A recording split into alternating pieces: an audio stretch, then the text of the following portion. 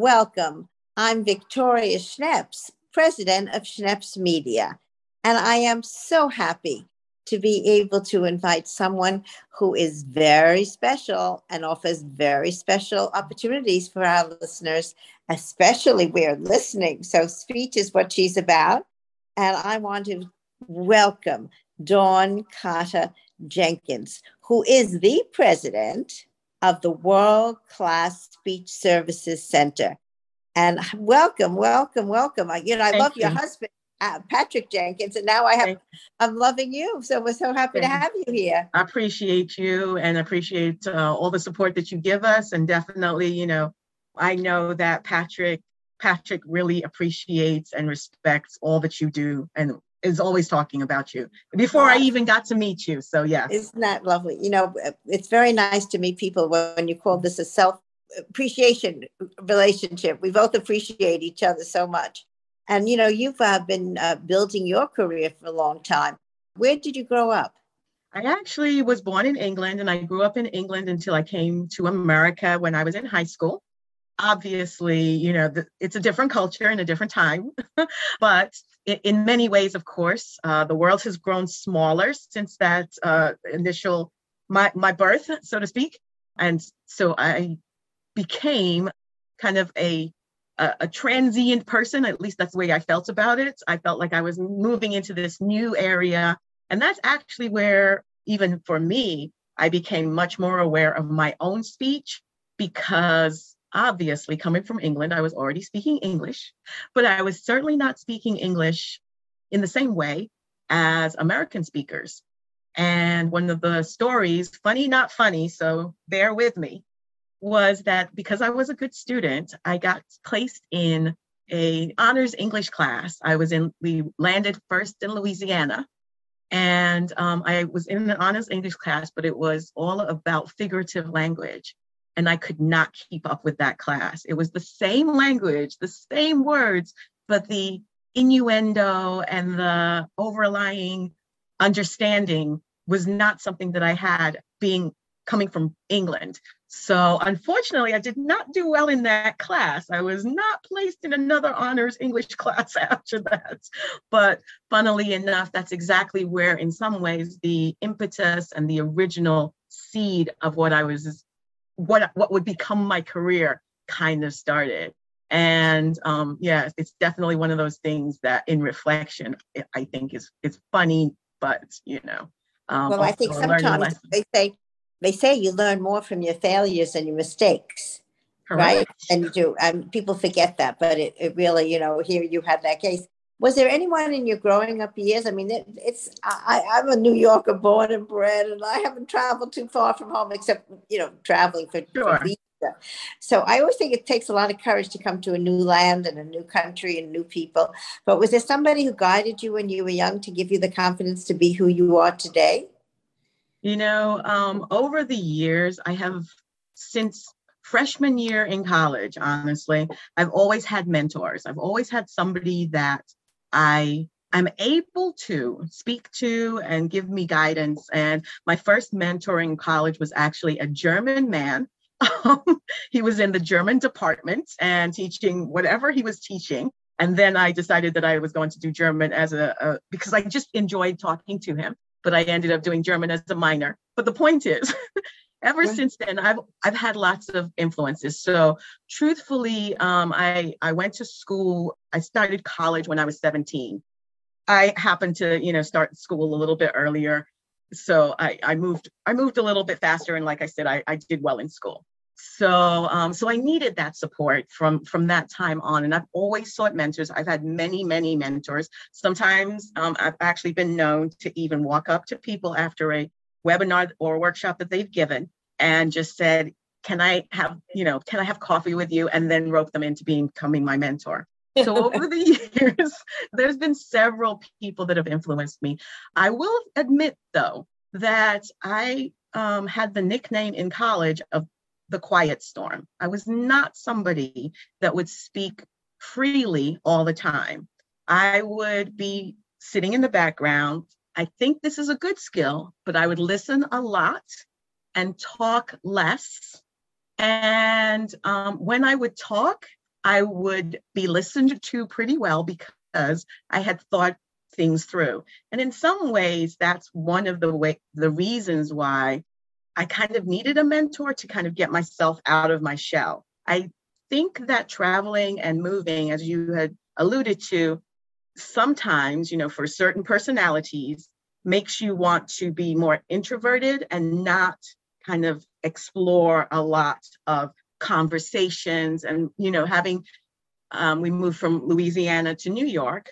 So having that issue made it so that I had to then learn to speak in different settings as more of a outgoing advocate and be able to present my ideas better. You seem like a very confident person. Were you that way as a child when you were in England? Was that your kind of personality to begin with, or your parents influencing that? You know what's interesting? I think it probably was, but I think that I didn't actually know that, intellectually, so to speak. I was the oldest daughter of four. My parents, as you said, you didn't say this, but they were immigrants also to England from Trinidad, and my stepfather came from Nigeria.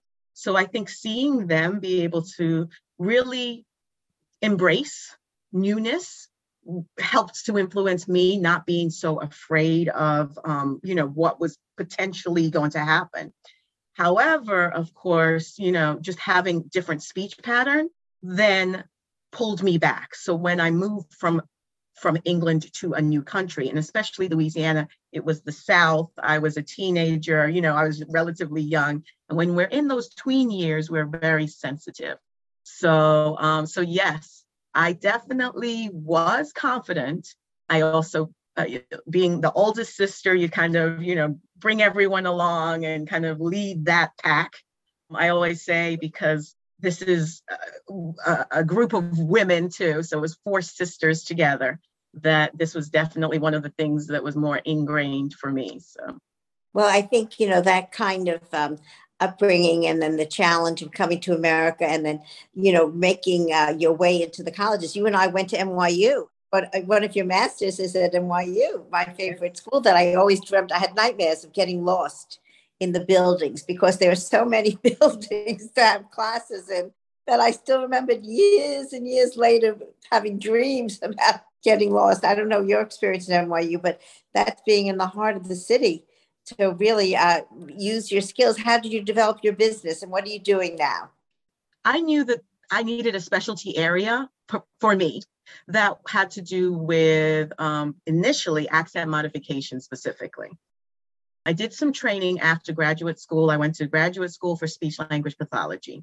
And speech language pathology, for listeners, is probably often thought of as stuttering or lisping, or actually if somebody has a stroke and then they can't speak afterwards.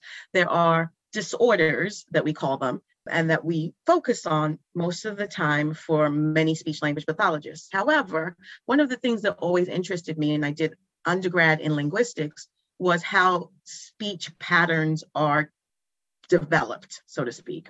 So that's kind of what my additional certification was almost immediately after graduate school. And so that's how I actually started World Class Speech Services, was to give kind of international people an opportunity to be able to practice their professional speech and be able to give them the tools that they need to be able to have a voice at the table and not feel self-conscious about their accents, for example. However, of course, it has expanded since then. I have been, I've worked now. I work now at a university. I work at Mercy College. I am the clinical director there. And for many years, I've worked at several universities teaching communication skills, teaching specific language and linguistics, and supervising clinical students in the master's programs at various universities, frankly, through the CUNY system, as well as 3 private universities that I've worked at over the years. So I've had a lot of fun doing that.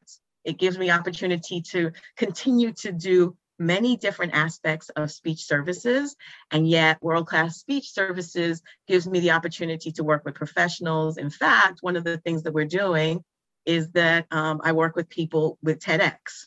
I'm a speaker coach for TEDx Deer Park, and that's definitely one of the things that every year, we do it twice a year, so every year I look forward to working with those speakers who are already high-level speakers. They are confident in what they want to say. And then I just sharpen how they say it. And I make sure that the message is received and clarified. And I have a lot of fun with that too. Well, it sounds like you've had many successes over these years, and you're continuing to be successful through telemedicine, as well as in person. But I would love to have your secrets of success that we could be sharing. What would you suggest to other people? I see you as a great success story. How can people be as successful as you have become? I would say the first thing is keep going, keep trying. If you have something that you want to do, keep trying to do it. Don't give up. And I know that that's cliche in many ways, but honestly, it's the truth, because what happens is that there are going to be obstacles, and sometimes you're going to question whether or not the dream is really your path. So I definitely say just keep going. But also, as you brought up, mentors. I am so grateful to people who have taken the time with me and shown me the ropes of new areas of speech, for example, or communication skills. And honestly, it has been I've been really fortunate to have people take me under their wing and take me seriously and really, give me an opportunity to broaden my own skills. And, I think that is invaluable. In fact, have been and continue to be working for or volunteering, for the American Speech Language Hearing Association, the ASHA organization, as a mentor for at least 10 years. So every year I get at least one, usually two mentees that I work with at different levels of their career, whether it's pre-getting their speech pathology license or after they get their speech pathology license. And I am just happy to share a little bit of the resources and guidance that I can do for them. So I definitely say find a mentor. Well, you've given us some great secrets to success, and I am so happy to be talking with Dawn Cutter Jenkins, world-class speech services president. So we are so pleased to have had this opportunity to be with you. Thank you. Thank you so much for the invitation, and thank you again for your support and this opportunity. This is Victoria Schnepp signing off. Till next time. Bye now.